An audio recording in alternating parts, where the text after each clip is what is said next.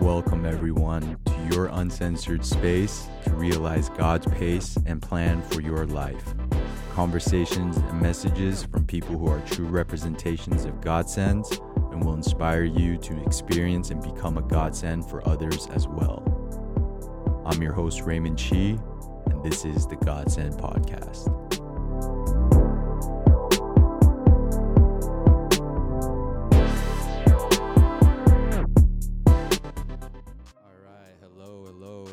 Back to the Godsend Podcast. My name is Raymond Chi. I'm your host, and on today's episode, I have the pleasure of bringing on Matthew Kang, aka Matatui. As some of you may know, he is the editor of Eater LA and a host of their YouTube series K-Town. Welcome, Matt. Hey. Hello. Thanks for having me. Thank you for coming. So, before we begin, I guess we'll just touch on could you just kind of take us back, I guess, from the beginning, just like kind of how you grew up, your childhood, I guess. Could you start there, please? Yeah, sure. I was born in Orange County. My parents came to the U.S. Different times. They both lived in Brazil prior to coming to the U.S. They didn't meet there, but they met here, and I guess their families kind of arranged a marriage, and were like, hey, and they were like, dude, this is so not modern, Of course. We don't get set up anymore.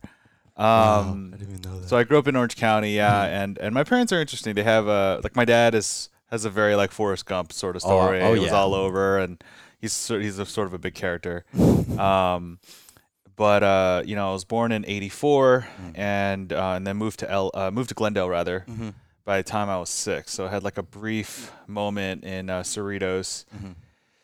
And the only thing I can really take away from that time was that Orange County was at the time very white, very, not like what it is today. There's a lot more Asians now.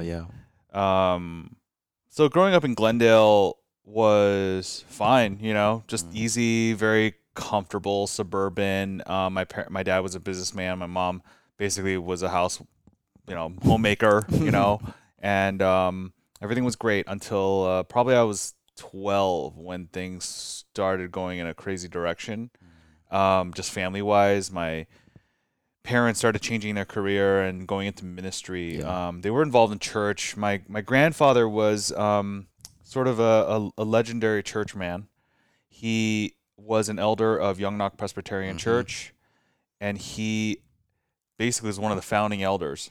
Started so if you go drive by Young Knock Presbyterian, you see his legacy. It just north of Chinatown. It's this monument to the Korean American Church in Los Angeles, and and so it's kind of crazy having that legacy of a grandfather who's just a wonderful man of God. Growing up in the church was always a part of me, but I think for my parents, they sort of had this time of wondering, after they left Young Knock. When I was a child, they sort of did a bunch of things with parachurches. It was the 90s, right? So all the Koreans were into the parachurch, Pentecostal movement, a lot of stuff like that. And then my parents ended up going to Fuller Seminary, which was, I think, a really great decision, because I think when you are a Korean immigrant, you have this sort of mission, is that you come here and you be successful 6 days a week, and then on the 7th day you go to church, and then you kill yourself. There's no sense of rest. There's no sense of family. My family wasn't quite in that formula. My dad was very Americanized, so I grew up playing baseball. Little league. Yeah, and my dad speaks perfect English. This it's very disorienting. Because he's very American, even though he's fully Korean. And that gave me a different. I feel like I'm sort of a third generation Korean in that sense. My Korean is not see what you mean by that. perfect. Yeah. So I definitely had some issues with identity. Okay, how Korean am I? I'm clearly not white, but I grew up in Glendale, which is a very diverse city. It's not particularly. It wasn't the K-Town crowd that these are the kids that I saw on Sundays. Yeah, and Glendale back then was, was pretty suburban, very diverse, a lot of different people groups. So I like that, I think that I grew up in a very eclectic, mixed upbringing. church to me was always was about community, was about hanging out with people, you know, was fellowship, having guys that I could look up to, you know, because I didn't have an older brother. Of course. My sister and I were, we just kind of grew up around church people all the time. And so I think everything was more or less good for me. I don't think I ended up with any truly traumatic or bad experiences, you know? Yeah. Up until even college. And even with college, I was like, okay, well, where's the easiest place for me, you know? And I wanted to go, of course, like any Korean, you want to go to like the best possible school, Ivy Leagues or whatever. And I was like, okay, well, I got into USC among other schools, you know, and most of my friends were going to USC from high school. So I was like, that sounds great. You know, they have a really good business program. My dad was like, you should study business. I was like, okay. I had no idea, you know, like, you know, people ask you, you know, when you're a teenager, when you're young, you know, what do you want to do? Of course. You have no idea, you know, even when you're in college, you have no idea. It's stupid. The whole system that we are in, that we are set up in, no, it's just not really ideal for, I think in life, you should be as open as possible to whatever comes up and then just do what you truly love. Hopefully that thing is wholesome and wonderful and upbuilding and is useful, of course, right? Valuable. Nothing wrong with playing video games all day long, and I like playing video games, but it's sort of, you know, there's not a lot of ends there, you know, that you can use to help other people. So yeah, once I graduated college, I went to do a very predictable career, you know, went to work at a bank, private bank, suit and tie every day, you know, long commute. Good money though. It was definitely more money than it's not a lot to thinking about it today. Oh yeah, of course. As a single man, in that time, you know, as a single man, you're living on your own. You know, you have very low expenses. My favorite thing to do was to go out to nice restaurants. You know, like I was like, I could finally afford eating out. You know, I see. Because going to USC was a great experience. Being in Los Angeles, like even though I grew up in LA, you don't really understand how big and vast LA is. Not at all, because we're in these bubbles essentially. Because California or LA is so big, right? And like, you know, people always ask me like, where'd you grow up? Like, I grew up in Glendale. Like, you know, I didn't really specifically, yeah, like I didn't know that much LA, about right? Santa Monica or Venice or Malibu, Melrose. I didn't know it. I mean, it's as foreign to me as anybody in the Midwest, right? Of course. That's what's crazy, though. Yeah, it is. So I think being a USC student with a car was really helpful because I could wander on my own.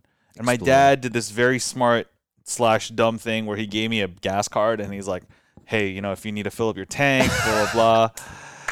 So I was like, let's go. That's dangerous, you know? So I was always that guy that I was like, yeah, I'll give you a ride, no problem. You know, people love me.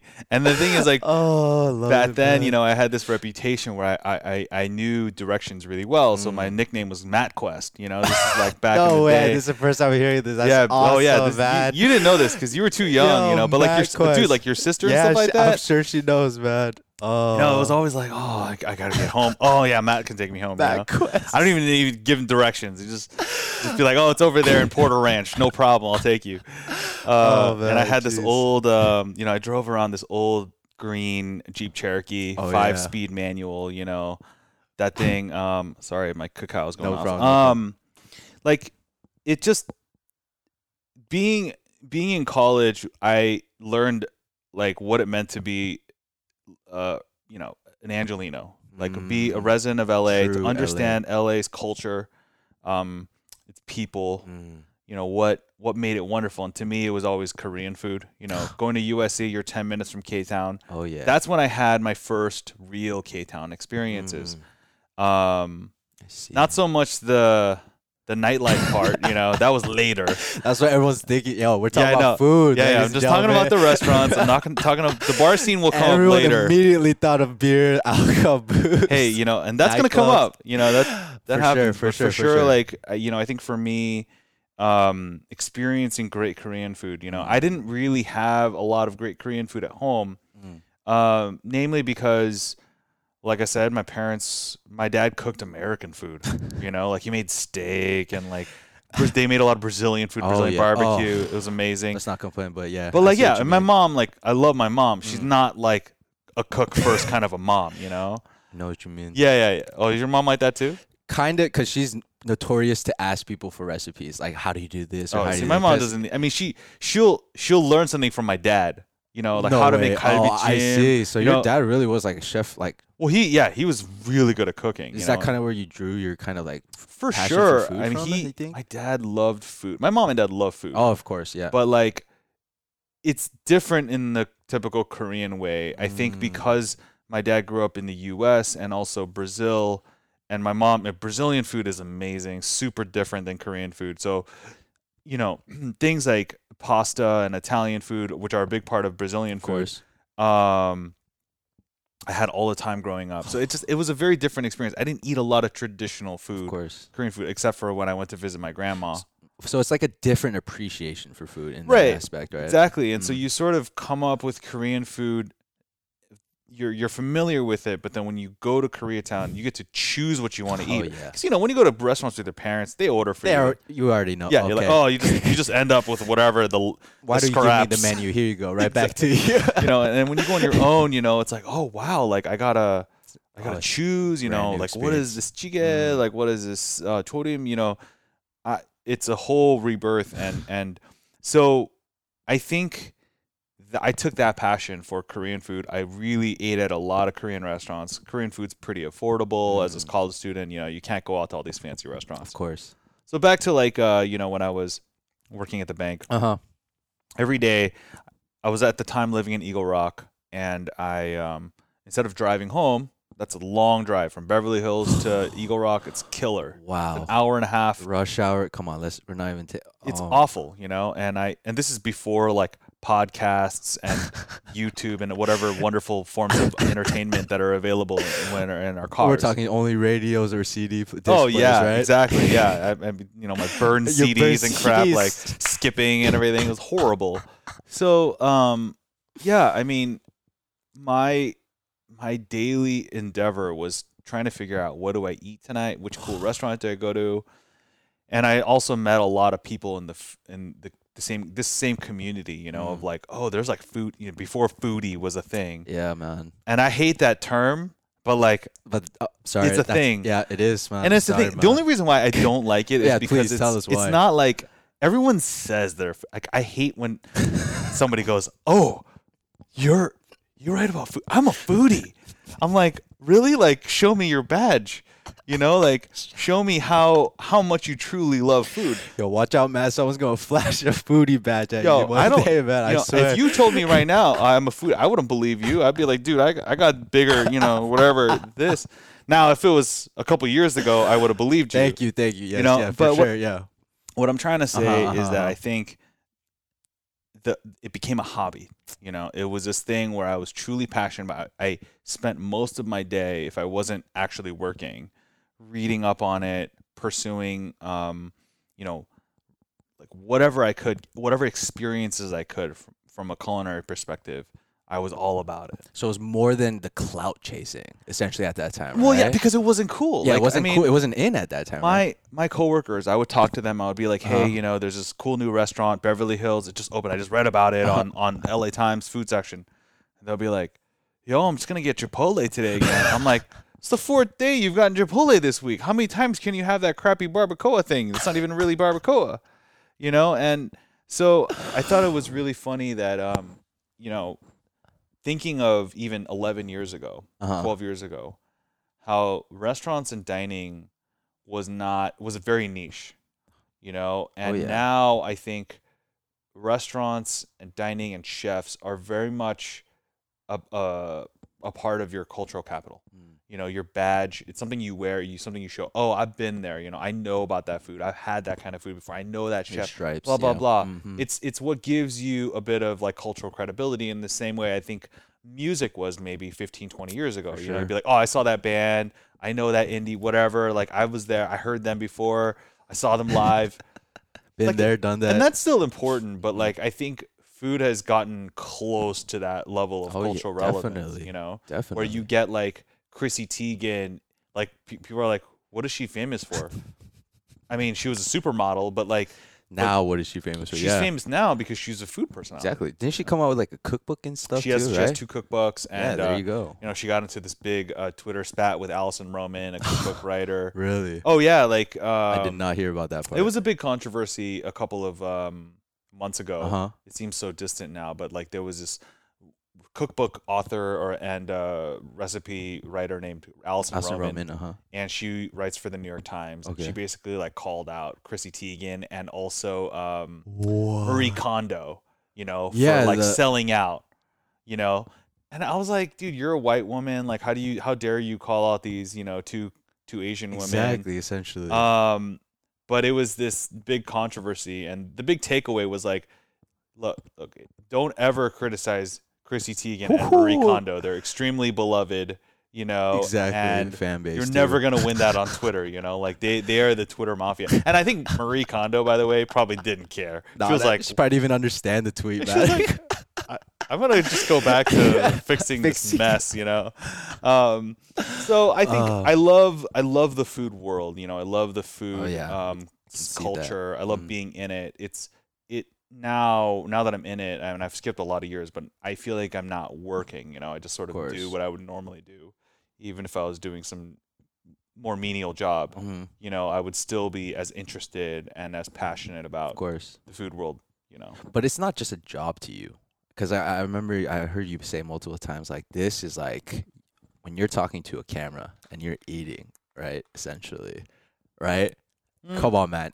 It's the dream, man. I mean, K-Town, the show came about because it's very interesting, and not many people know this backstory. Please, if you. What happened a couple of years ago was that I started working at Eater full time, but they still allowed me to, you know, pitch to other publications or whatnot. So what had happened was I had this idea. I was like, you know what, like Korean barbecue is a big deal. Oh yeah, especially during that. It's time. like a subculture. Yeah. Right. Especially all you can eat. Like it was a game, you know, amongst. Yeah, don't tell me how many times you went, you know? Like it was like a thing. You go with your buddies. You already know about all you can eat. Disgusting amount, yes. Yeah, and it was a challenge. Like, how can I bankrupt this place? Right? It was like, how do I make them suffer? How do I make them fear me? Oh, this is the real talk right here. Right? And so I think like, you know, I think I wanted to document that. I wanted to talk about how Korean barbecue is as interesting of a food subculture as burgers and pizza and hot dogs or whatever people, you know, American people care about. And I pitched a story to Lucky Peach, and Lucky Peach basically turned me down. So I was like, okay. I wrote a story about it. It did really, really well on Eater. But one of the producers, the video producers at Eater, was like, hey, what do you think about doing like a small, like 4-part series, just explaining Korean barbecue? Like the basics we're talking about. Yeah, and this is like pre, you know, other YouTube people talking about Korean barbecue. I'm sure it existed in Korea. I'm sure there were YouTube videos about it, but we're talking 4 years ago. Yeah. To actually go down and have, you know, 2 big cameras, you know, doing beautiful shots of Korean barbecue and then the right asking a Korean person, not like a white person or like a non-Korean person, to explain it. Yeah. It was a big deal. Yeah. You know, it was a big deal for Eater and for YouTube, for someone to go and represent our food and to talk about, basically contextualize it and to make it so that it was such a palpable, wonderful experience. And so I did 4 episodes, and it was my first time ever producing video, and I had no idea what the hell I was doing. But I will say that the series was extremely successful. Yeah. And the most successful one that I did from that first season was a video I did about basically saying that Korean barbecue is better in the U.S. than it is in Korea. Yep, I remember that video. And like even to this day, I mean, I'm getting millions of views or something. I'm getting criticism from people in Korea, like, you have no idea what you're talking about, like you're so wrong. And I mean, wow. I have like, there was this guy, I think his name is Zen Kimchi or something like that. He's this white tour guide dude, personality and based in Seoul, and he called me out on YouTube. He like made a video and was saying how wrong I was. Response video, huh? Right, and this is like years later. I was like, well, I forgot about it. Come on now, seriously. So we ended up having this chat, and I was like, look, you know, how well do you know LA's Korean Korean barbecue barbecue, scene. yeah. And a lot of them would be like, I live in Korea. And I was like, well, I mean, you can't really talk. And admittedly, I hadn't experienced a lot of Korean barbecue in Korea. So I had in the past, like briefly and at some places, and it was fine. But it wasn't, at least 10 years ago even, or 15 years ago, it wasn't as big of a deal. Of course, that difference wasn't, of course. Right. I think Korean barbecue in Korea is like a pretty new phenomenon in terms of how far they're taking it, you know? And I finally realized how far it had come when I did my final season of K-Town. I did it in Korea. We did it in Seoul. And I went to Born and Bred, which is one of the most famous. You know, they take it to, they're the goats. Korean barbecue to this logical extreme, you know. And like the thing is, people don't know, but that video shoot was an absolute train wreck. Really? Oh yeah, like if you watch the video, it seems more or less fine, but like actually, I'm dying. It's a horrible experience. Not the food. The food is fantastic. Yeah, of course. But what was the? Let me tell you the story. So we go there. Now I've shot 62 episodes of my show all over the country. I'm like, dude, this is it. I'm here. I'm at arguably the world's best Korean barbecue place. They specialize in Hanu, which is, you know, a Korean Wagyu, right? Produced. Well, no, I mean, I wouldn't even say it that way. I would just say it's Korean beef. You know, Hanu just Hanu. Yeah. Hanu means Korean beef. Yeah, Korean beef. But it is, if familiar to somebody, it would be Wagyu style. Yeah, right? There we go. But it's much different than Wagyu. It's much more intensely flavored.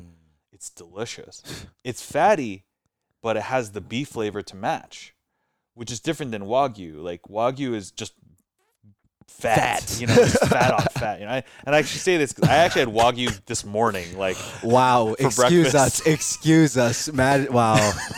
Wow. It's not every day I have Wagyu for breakfast. But today I had Wagyu for breakfast. Oh, man, that foodie life. Sorry about that. Yeah, I'll give you some before we leave. Oh, too funny. But yeah, I'm serious. I'm going to give you some. But so anyways, so we go to the shoot and we show up, and this guy, he rolls up in a Range Rover Sport in Seoul, you know. Okay. The owner, he's wearing a Gucci sweater. Okay. I'm like, you're the owner of this place? He's like, yeah. What are you guys doing here? I'm like, we're here for to do a video shoot. We came from the United States. He was like, my publicist told me that you know, it was just gonna be a photo shoot, you know, 30 minutes tops. We're like, yo, we got like 4 camera people. We got me. We have a handler. We are like a whole crew, basically. Yeah. It's a whole crew. Like, I'm like, it's gonna be 3 or 4 hours minimum. Yeah, literally. And he was furious. He was like, no, like, I'm opening my restaurant tonight. Which is like, okay, sorry we came on the night that your restaurant's opening. He didn't know that. Yeah. And he was extremely irritated. We were irritated. I wanted to leave. I was like, screw this. I'm out of here. You know? Excuse me. Basically, he was a dick. He was a dick. He was a total dick. Sorry. Yeah. And like, I'm probably now banned from that restaurant forever if he hears this podcast. Blacklisted Matatui. Now I will say, once he accepted his fate that we were going to be there and record this video, like, it was an amazing experience. I mean, want to fix your mic, just like adjust it towards you. Sorry. Yeah. There you go. Perfect. Like, he definitely had some of the best meat I've ever had in my life. Hanu is absolutely delicious. He prepares everything like right in front of you, almost like an omakase chef. You know? Wow. And he's every little cut, it's like perfectly curated. I mean, it's absolutely delicious. He dry ages the Hanu, which intensifies the flavor even more, you know, than like fresh. It's really, really incredible. And I was like, wow, I feel like I reached the pinnacle of my career. And I was like, I'm just gonna go out like Jordan, like on top, you know, like mic drop, Bamba out, you know, like that sort of thing.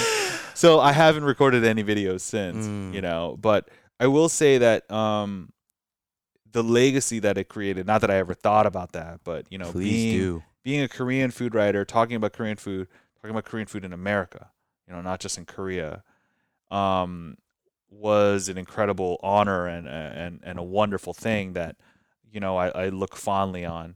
And I'm glad that it made a lasting impact for a lot of Korean communities. You know, I still get people in Dallas and Atlanta and Philly, people going like, oh, like Chris Cho, who's a chef in Philadelphia, he's like trying to be like, he's like TikTok famous. He has like over 1 million followers. Jeez. You got to follow this guy. Is he Escala, the Escala guy? No. That's Chris O. Oh, that's Chris. Oh, Yeah. sorry. But this guy, I mean, he is like, Oh, check him out. yeah, oh, he's amazing. And he makes these videos. It's very like hip hoppy and great cuts. But I did a video at his place, and like I hit him up recently. He did a video for Eater on TikTok. Awesome. And it's just really great to be part of the network of And like that community. yeah, Korean food people in America.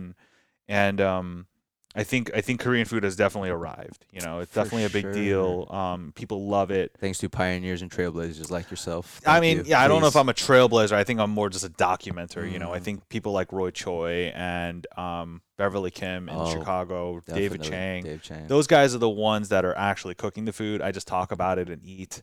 Still essential, man. It's a team. Yeah, I effort. mean, I have the laziest.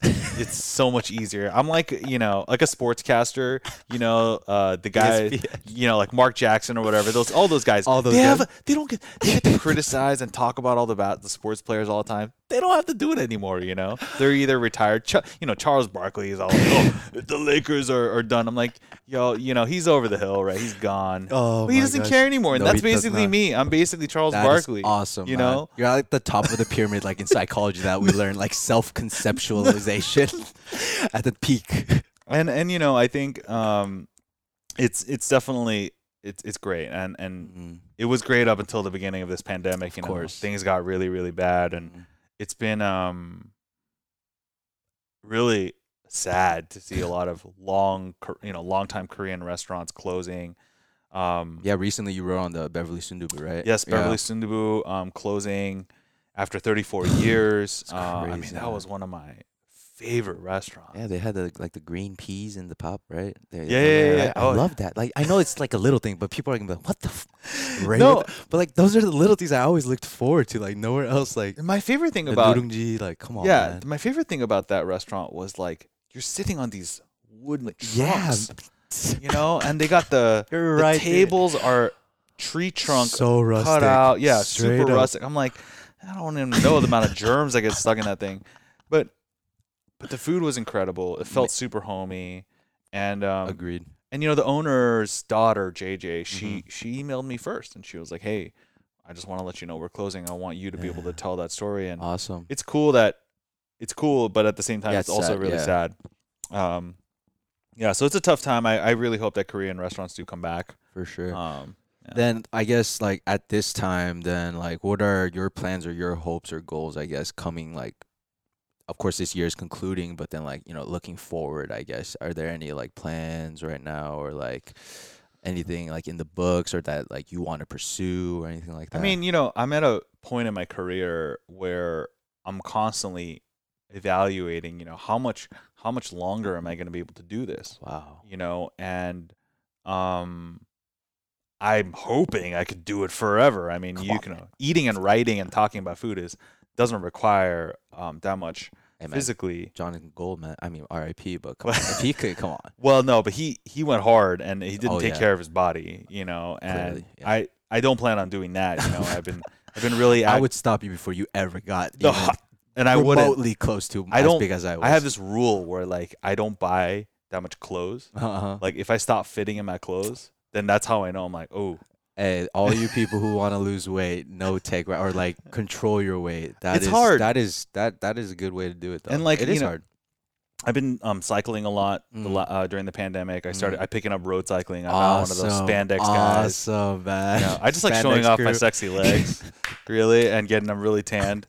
And let's be real, y'all. Y'all were thinking the same thing, man. When you signed up for cycling, all you cyclists out there, No, I used to think when I was, driving, I was like, those guys are Right? idiots. tools, right, or something. And now that's me. I'm like, oh, I Come hate full it. circle, bro. I hate it. But yeah, so that's been really, really great. I've Awesome. been losing a lot of weight doing that. Awesome, But more great. importantly, just being healthy. Of course, like health athletic. is wealth. And so, but plan wise, I mean, my wife and I Rochelle and I wanted to have as much travel as possible before we had kids. Of course. My favorite activity. So now that I'm in my mid 30s, most of my friends all have kids. Uh-huh. You know, they're stuck. And, you don't even know the pleasure of giving all your friends FOMO. Oh, it's the best. It's the best. And This is what I needed to hear about. no. Okay, I'll tell you something right now, okay? Now, first of all, you need to get married. It's a good thing.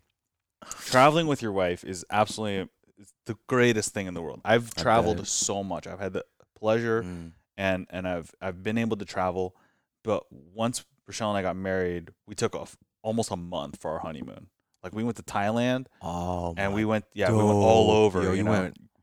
Yeah, we were in Phuket. We went to Bangkok, Chiang Mai. You guys just like an Asian tour, basically, huh? No, we just Thailand tour. Thailand tour all throughout. And it was incredible to be able to travel together, explore a country. Friend, yeah. I did the my favorite day was when almost every day we rented a motorbike. So I was like, that is so sick, man. Yeah, which I heard is psychotic. Like people in Thailand are like, "How are you alive?" You know, like it's so scary. And I'm like, I'm fine. You know? Still here. But I remember Rochelle had never been on a like a 2-wheeler. Oh my gosh. She was like, she was so scared. But we went on a 5-hour ride through the jungle. You know, just like riding. You know, you're all. Never forget that. You know how you fill up your tank, dude? How? They have on the side of the road in Thailand. They got these used whiskey bottles. Don't lie, bro. No, I'm not kidding. And then they're in these. Some like Jameson, like just straight up yeah, bottle. yeah, yeah. Well, it looks like, and they're all clear, and they're like on the side of the road, and you got to pull over.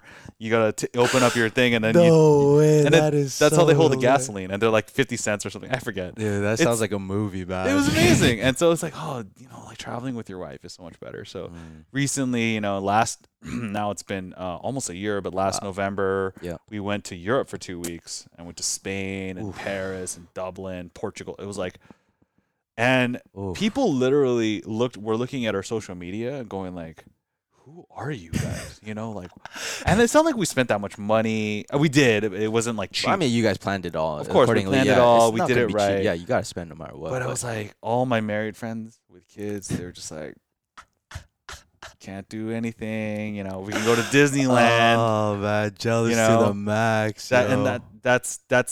So that's been a bummer. But this year we're already planning. Before the end of the year, we want to take an epic U.S. road trip because we're like, we can't go outside of the country. Okay, then might as well then. Yeah. So our plan right now is to go visit my sister-in-law Jenna. Her boyfriend lives in Arkansas. Ooh. So how far is that? Sorry, like I'm trying to like. I think it's 24 hours of driving. So it's like a full day, like no matter. So are you guys just gonna pull out all nighter? No. Or are you guys gonna stop? Oh, that's dangerous, right? Yeah. We'll probably stop in like Albuquerque. Oh, okay, yeah, and nice then place sleep to there, there, and then just check out the Breaking Bad house. I don't know what we're gonna do in the ABQ. and then drive through. You drive through Oklahoma, and then you get to northern Arkansas. Dude, that's gonna be awesome, man. And do that, and then maybe go to New Orleans. Ooh. Which I haven't been to New Orleans since pre-Katrina. Like I went. Yo, that's like what, back in 2008? No, it was 2004. Yeah, or 2005 or something. Yeah, so 15 years ago I went with my dad.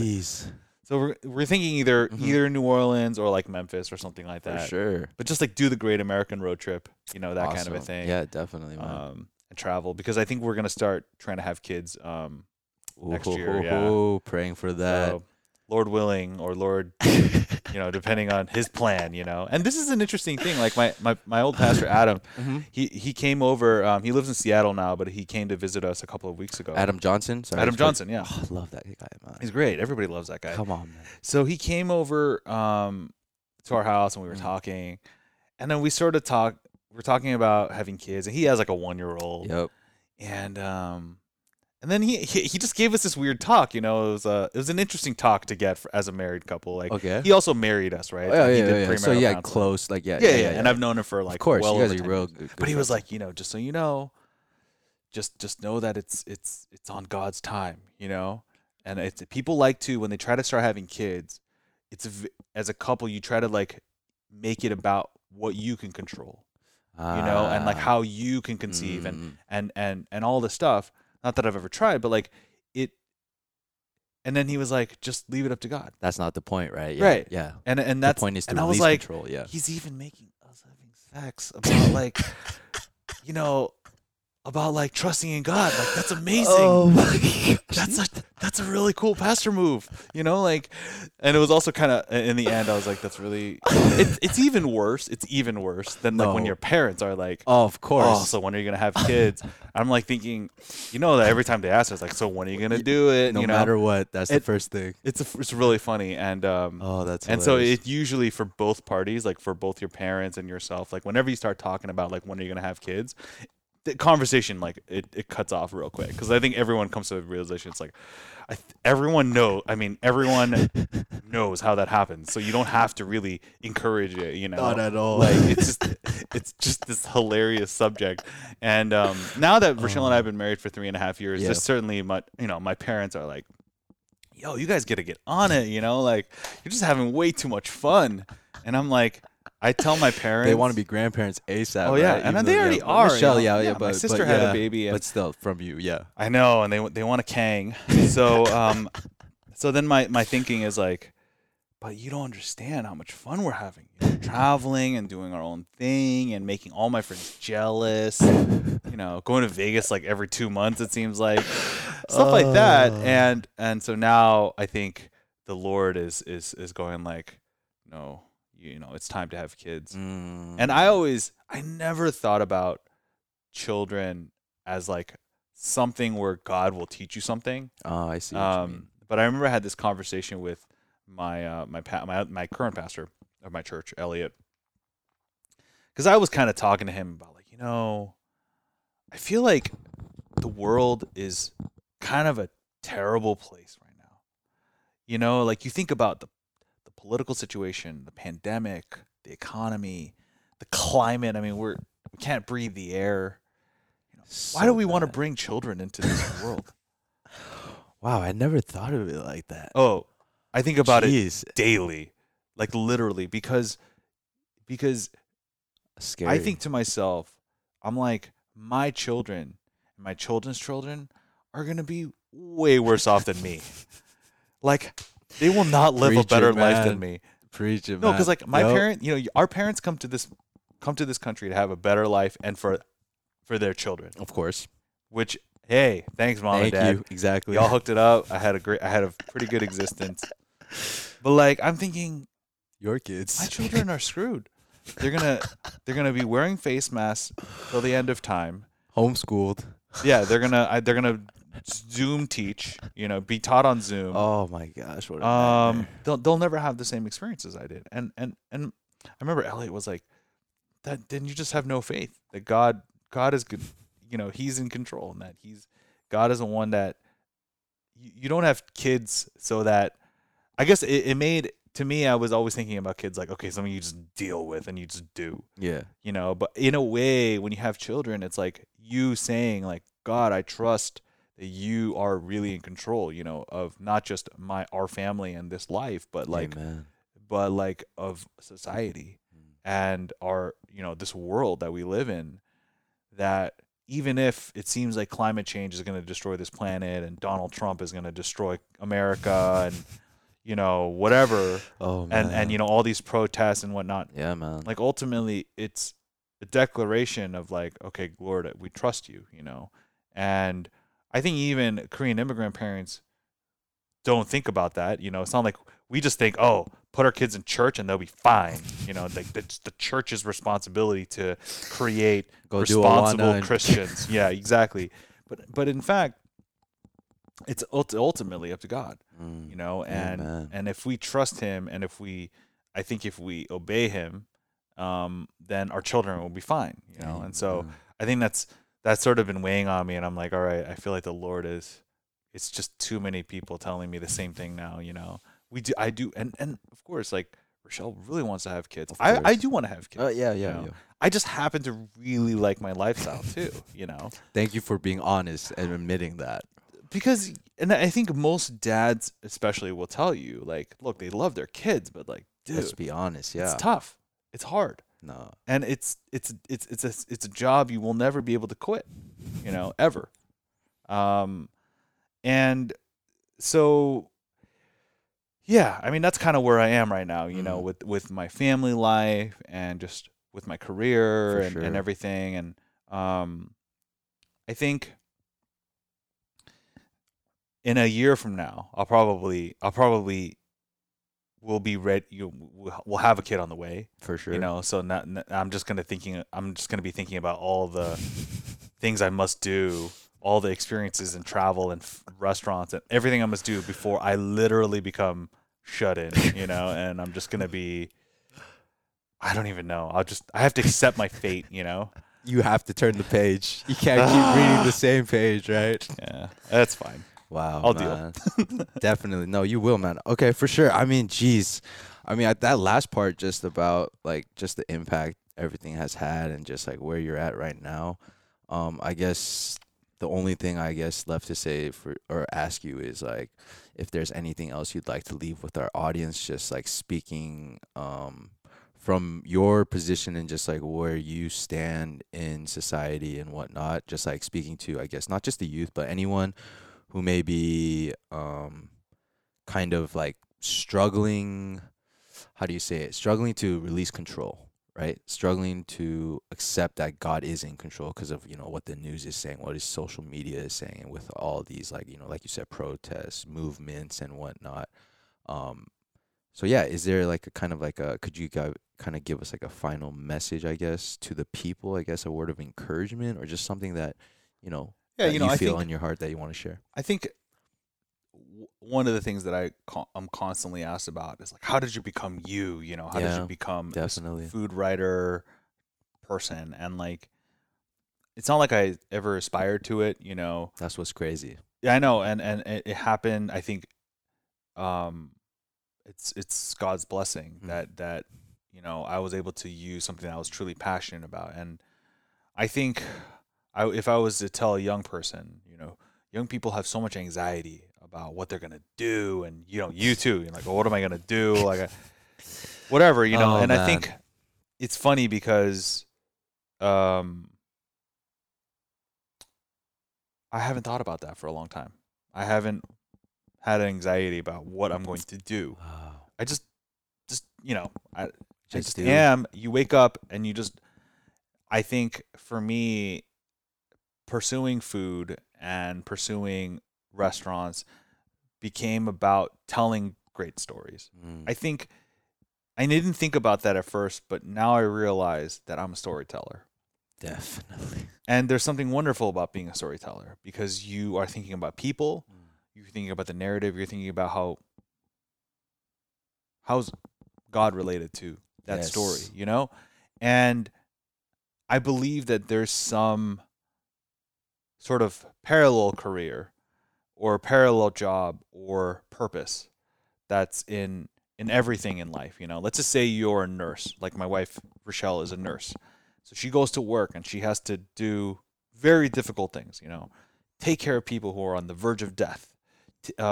She has to clean bodies. She's on the front lines. You know, yeah, she's clean. She's on the front lines, and it's extremely difficult and backbreaking and demoralizing. Mm. But I always tell her, I'm like, you are an agent of healing, you know, Mm. like, and so you are Yes. a nurse, and you have to wipe butts, and you know, do nasty things sometimes. Yeah. Yeah. Shout out You to have to, nurses, man. oh, dude, I don't even want to know, Oh you my know, gosh. but then I have to constantly remind her, I'm like, you are a healer, you know, and that's what I pray for her, like when my parents are praying for her, Awesome. and it's like an incredible encouragement because ultimately, like hopefully that's what you walk away with. Whatever your career is, if you're a podcaster, then you are a chronicler. You know, you are a person who gets people to evaluate like what's really meaningful and purposeful in life, and what's going to bring glory to God or whatever. And I think um, every surface career or job or whatever endeavor has a deeper meaning, you know. And I think if you find out what that is and that makes you passionate, like you won't worry about what's coming next. You know, you're not going to be like, oh, like how am I going to afford this or how am I going to pay for it? That's I not believe that those things come, you know, and yeah, that's probably my big takeaway. wow. And you know, and ultimately like make whatever you do about people, you know, and just make if you if you make connections, I'm a people person, you know, I Yeah. love relationships and developing them and building them and for what they are, not for what they can give me, you know, I don't course. care about that. Like if I can connect and do something great in somebody's life, then that's enough for me. That's very mystifying to Rochelle because she's a little more introverted and she's always like, "Why are you talking to them again?" And I'm like, I like it, you know. I like connecting and making, It's you know, difference, meeting yeah, in people, and, personality. Yeah. you know, and It's who you are.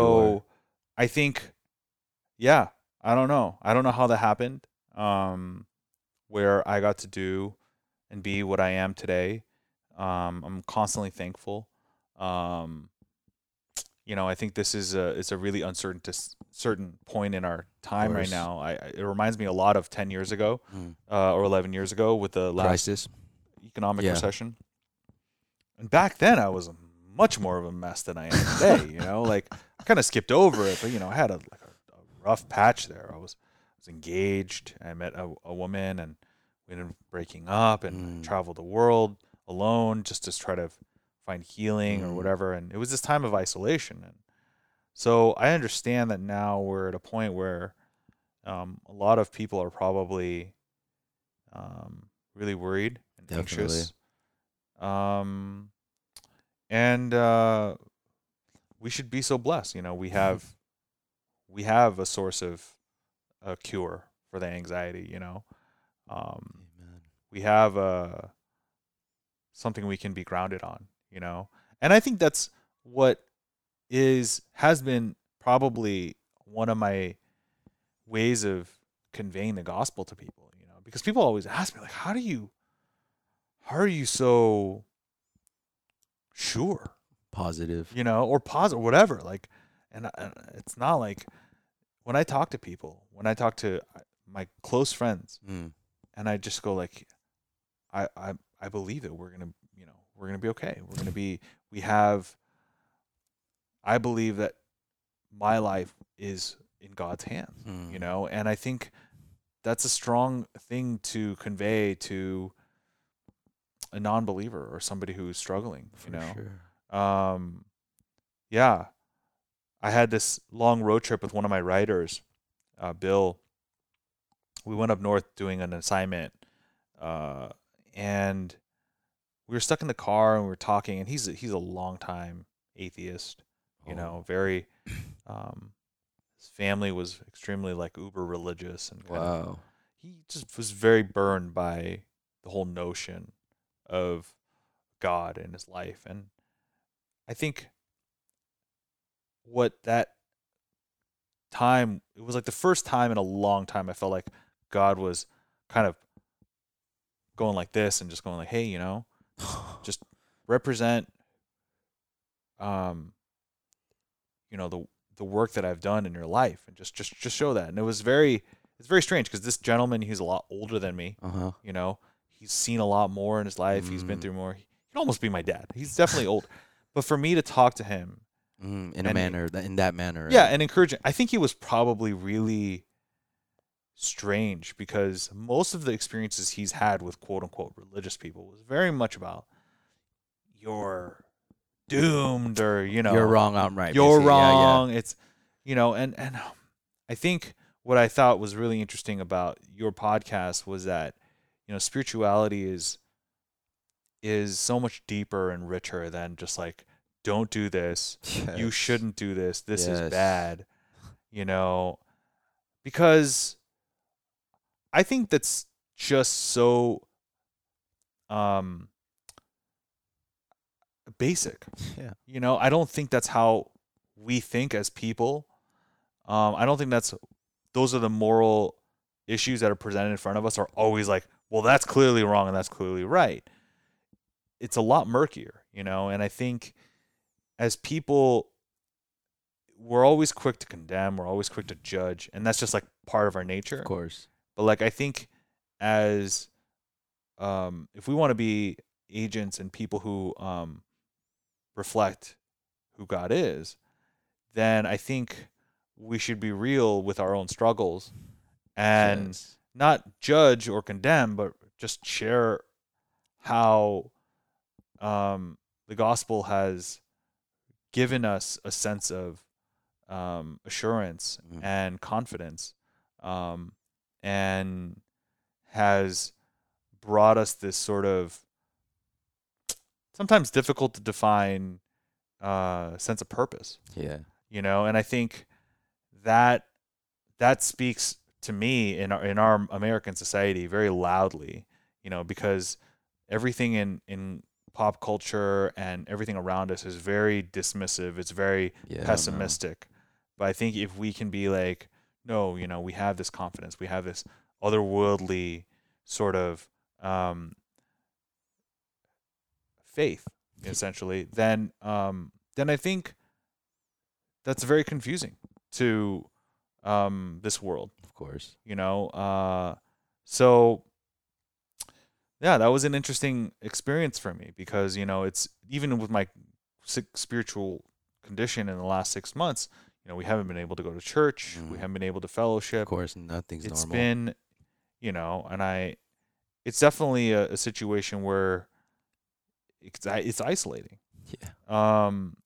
But that opportunity sort of like woke me up again, going like, there's always chances to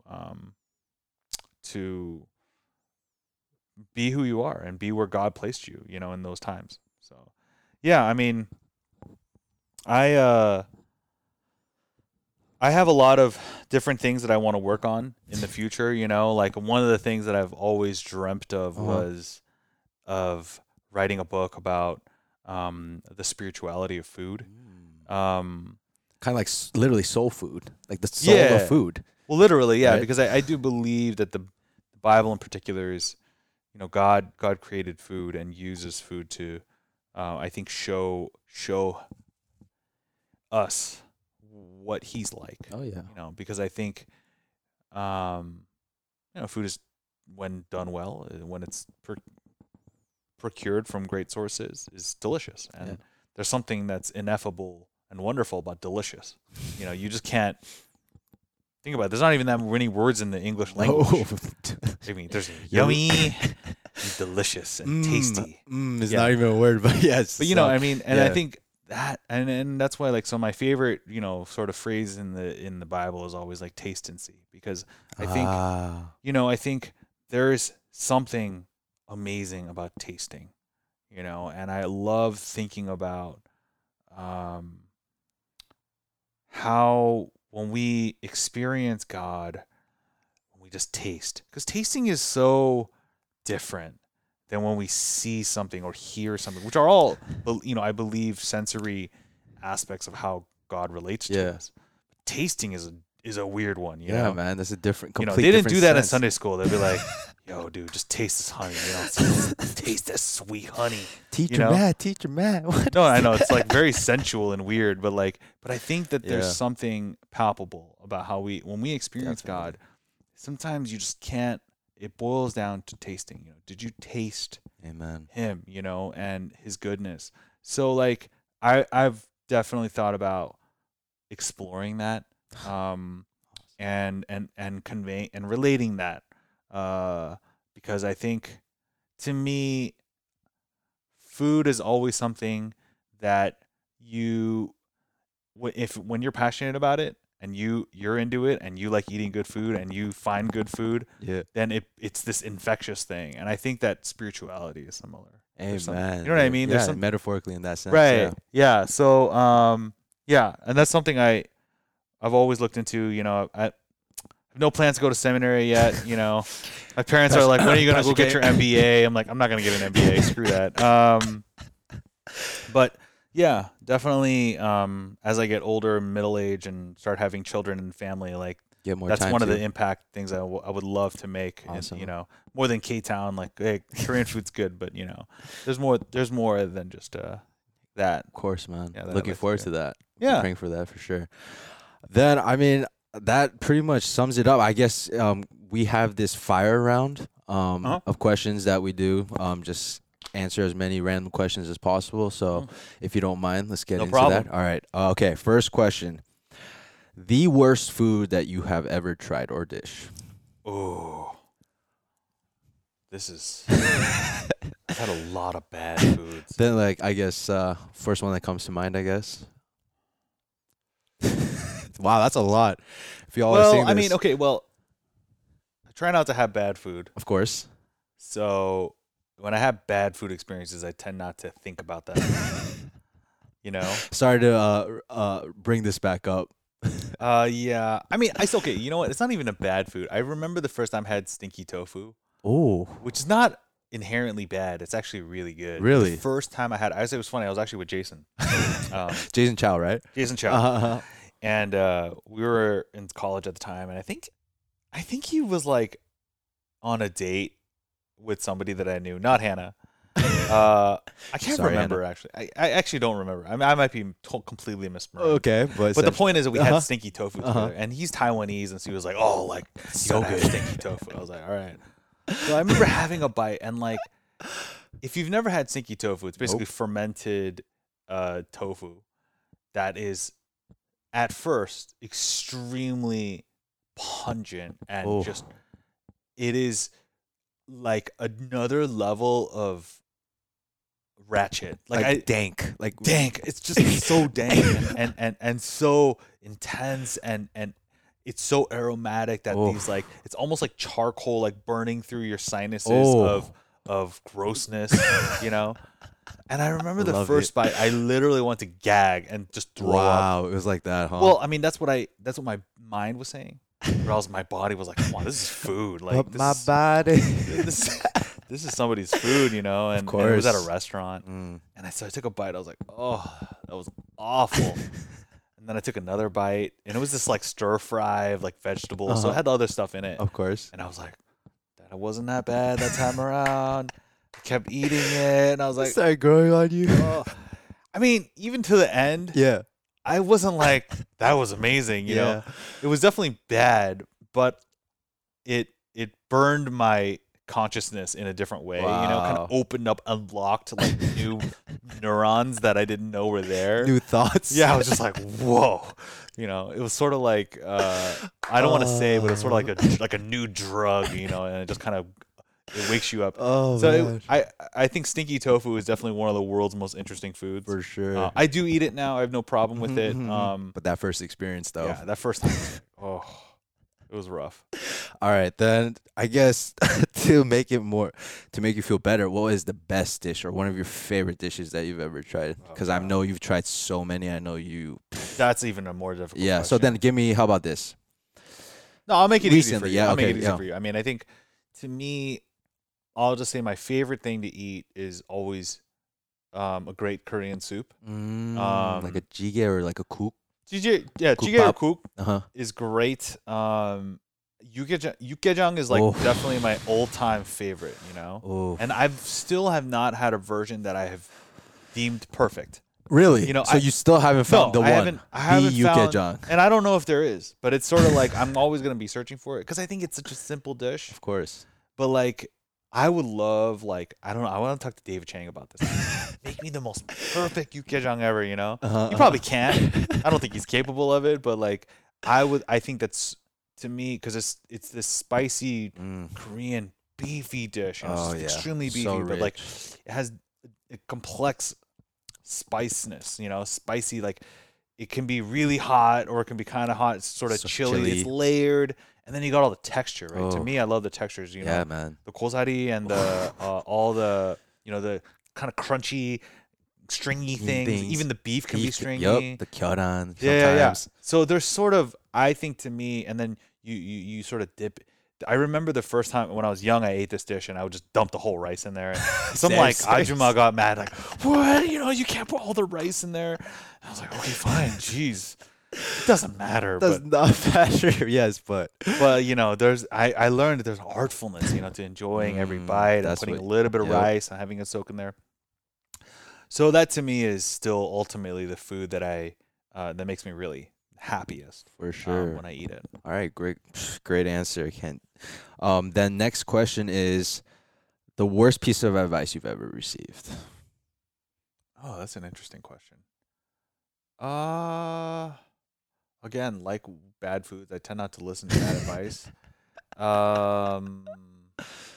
Like I don't even know if this is like advice, but I would say when you're young, people always tell you like, don't do this, Mm-hmm. don't do drugs, or don't whatever. It's like that's terrible advice because everyone always wants to do what they're not told, Allowed to do. If I have kids and my kid's like, yo, dude, dad, I'm a smoke a J right now. But like, yo, dude, I'll light it up.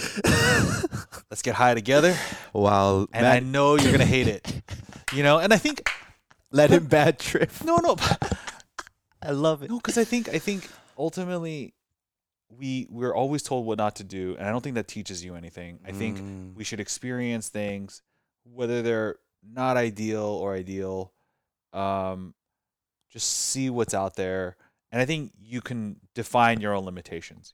Sure. I think alcohol is an interesting one. Like, I remember like people were like, don't drink. Drinking is evil. Okay, that's ridiculous. That's extremely ridiculous. Sound like Bobby Boucher's mama. Dude, drinking is the devil. yeah, exactly. And I think, and I definitely enjoy alcohol. I like having drinks. But you don't know your own limitations with regards to something that's dangerous inherently and very addictive unless you experience it yourself. Of course. And I think you find your own limitations and you go, okay, well, I'm gonna have mastery over this. I'm not gonna let this thing control me. Of course. Some people that can't be the case. They are alcoholics or they're whatever, and I think they need those guardrails. That's fine. Definitely. And it's not a criticism. I know a lot of people that have that. It's no worries. But it's relative in that situation. But yeah, I think you can't know your own sort of what you're capable of and what you should avoid unless you truly experience it. Yeah, go through it. All right, perfect. Then last question that I want to leave off with you is your greatest accomplishment or feeling of, how do you say it, satisfaction? I think for me, when people reach out to me, when restaurant owners, especially and chefs, when they really thank me for telling their story, for being able to shine a light on what they're doing. There's nothing better than that for me because it's a picture into somebody else's life. If somebody experiences, like I recently took photos for and helped edit a story about a Balinese pop-up, essentially. Wow. So this woman from Bali. I've been to Bali before, by the way. Really? Yeah. Okay, that's a complete different conversation. But right. Yeah. Well, I went in 2009 on my Eat, Pray, Love, I just broke up tour, and so I went to Bali and I experienced the amazing culture, and it's a beautiful place. And there was this woman who had come to LA and she had lost her restaurant job and she started cooking Balinese food in her home kitchen in Hollywood. And she was like, there's Indonesians here in LA, but there's not that many Balinese, and I wanted to make food from Bali. And so we told her story and then we wrote a story about it, and she just blew up, she got super popular. She already had a good following, but that just took it to another level. Yeah. So when she reached back out to me, she was like, thank you so much, blah blah blah, we owe you. And I'm like, you don't owe me anything. I'm happy, because I went to Bali and I know how great Balinese food is. I'm so thankful that you're here cooking that food in LA, and preparing it for people. And that happens every day, all the time, and I think that's what definitely drives me, and gives me, motivation every day. No doubt. Knowing that hardworking people, immigrants, people who are passionate about making delicious things, no doubt.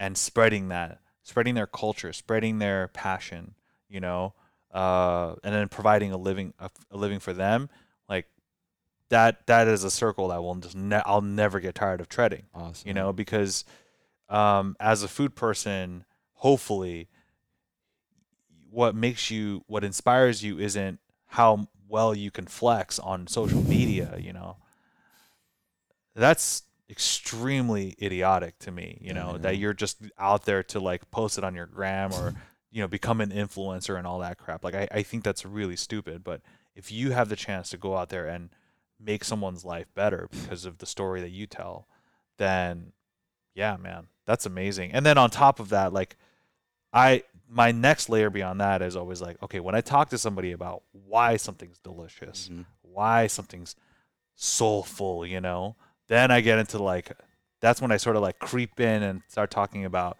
spirituality and just like who God is, like, cause I think that's how we're in that moment where we're just like so satisfied. Then I'm like, yeah, like that satisfaction, like that's what we want, So let me tell you about that. Let's talk about it. Let's elaborate on let's that. unpackage it. Exactly. And so, yeah, so that's what really makes me happy. Yeah, man, I'm bummed. I should have made you something tasty. I'll give you some Wagyu beef. Yo, I'm over here with some chips and some I'm just kidding. Yeah, the fact that you let us use your space and just your time, Matt. Hey, I know you have plenty of other stories and whatnot, but again, I think that like for now, thank you so much. Like again for your time. Like it was truly like a blessing, man. And I'm excited for the book. I'm excited for the Little Kangs to come out ASAP. But I will have Matt's info, his social media, like all his plugs in the description. So you guys can go and check him out on there and follow him there. But thank you again, Matthew, for your time. Yeah, it was a pleasure. Again, this is the Godsend Podcast. All right, God bless and see you guys next time. Peace. I have to wash my hands now. Just kidding. This over like this like Yo, thank you again for tuning in. For more information on everything you just heard, please check out this week's episode show notes or head over to godsendpodcast.com.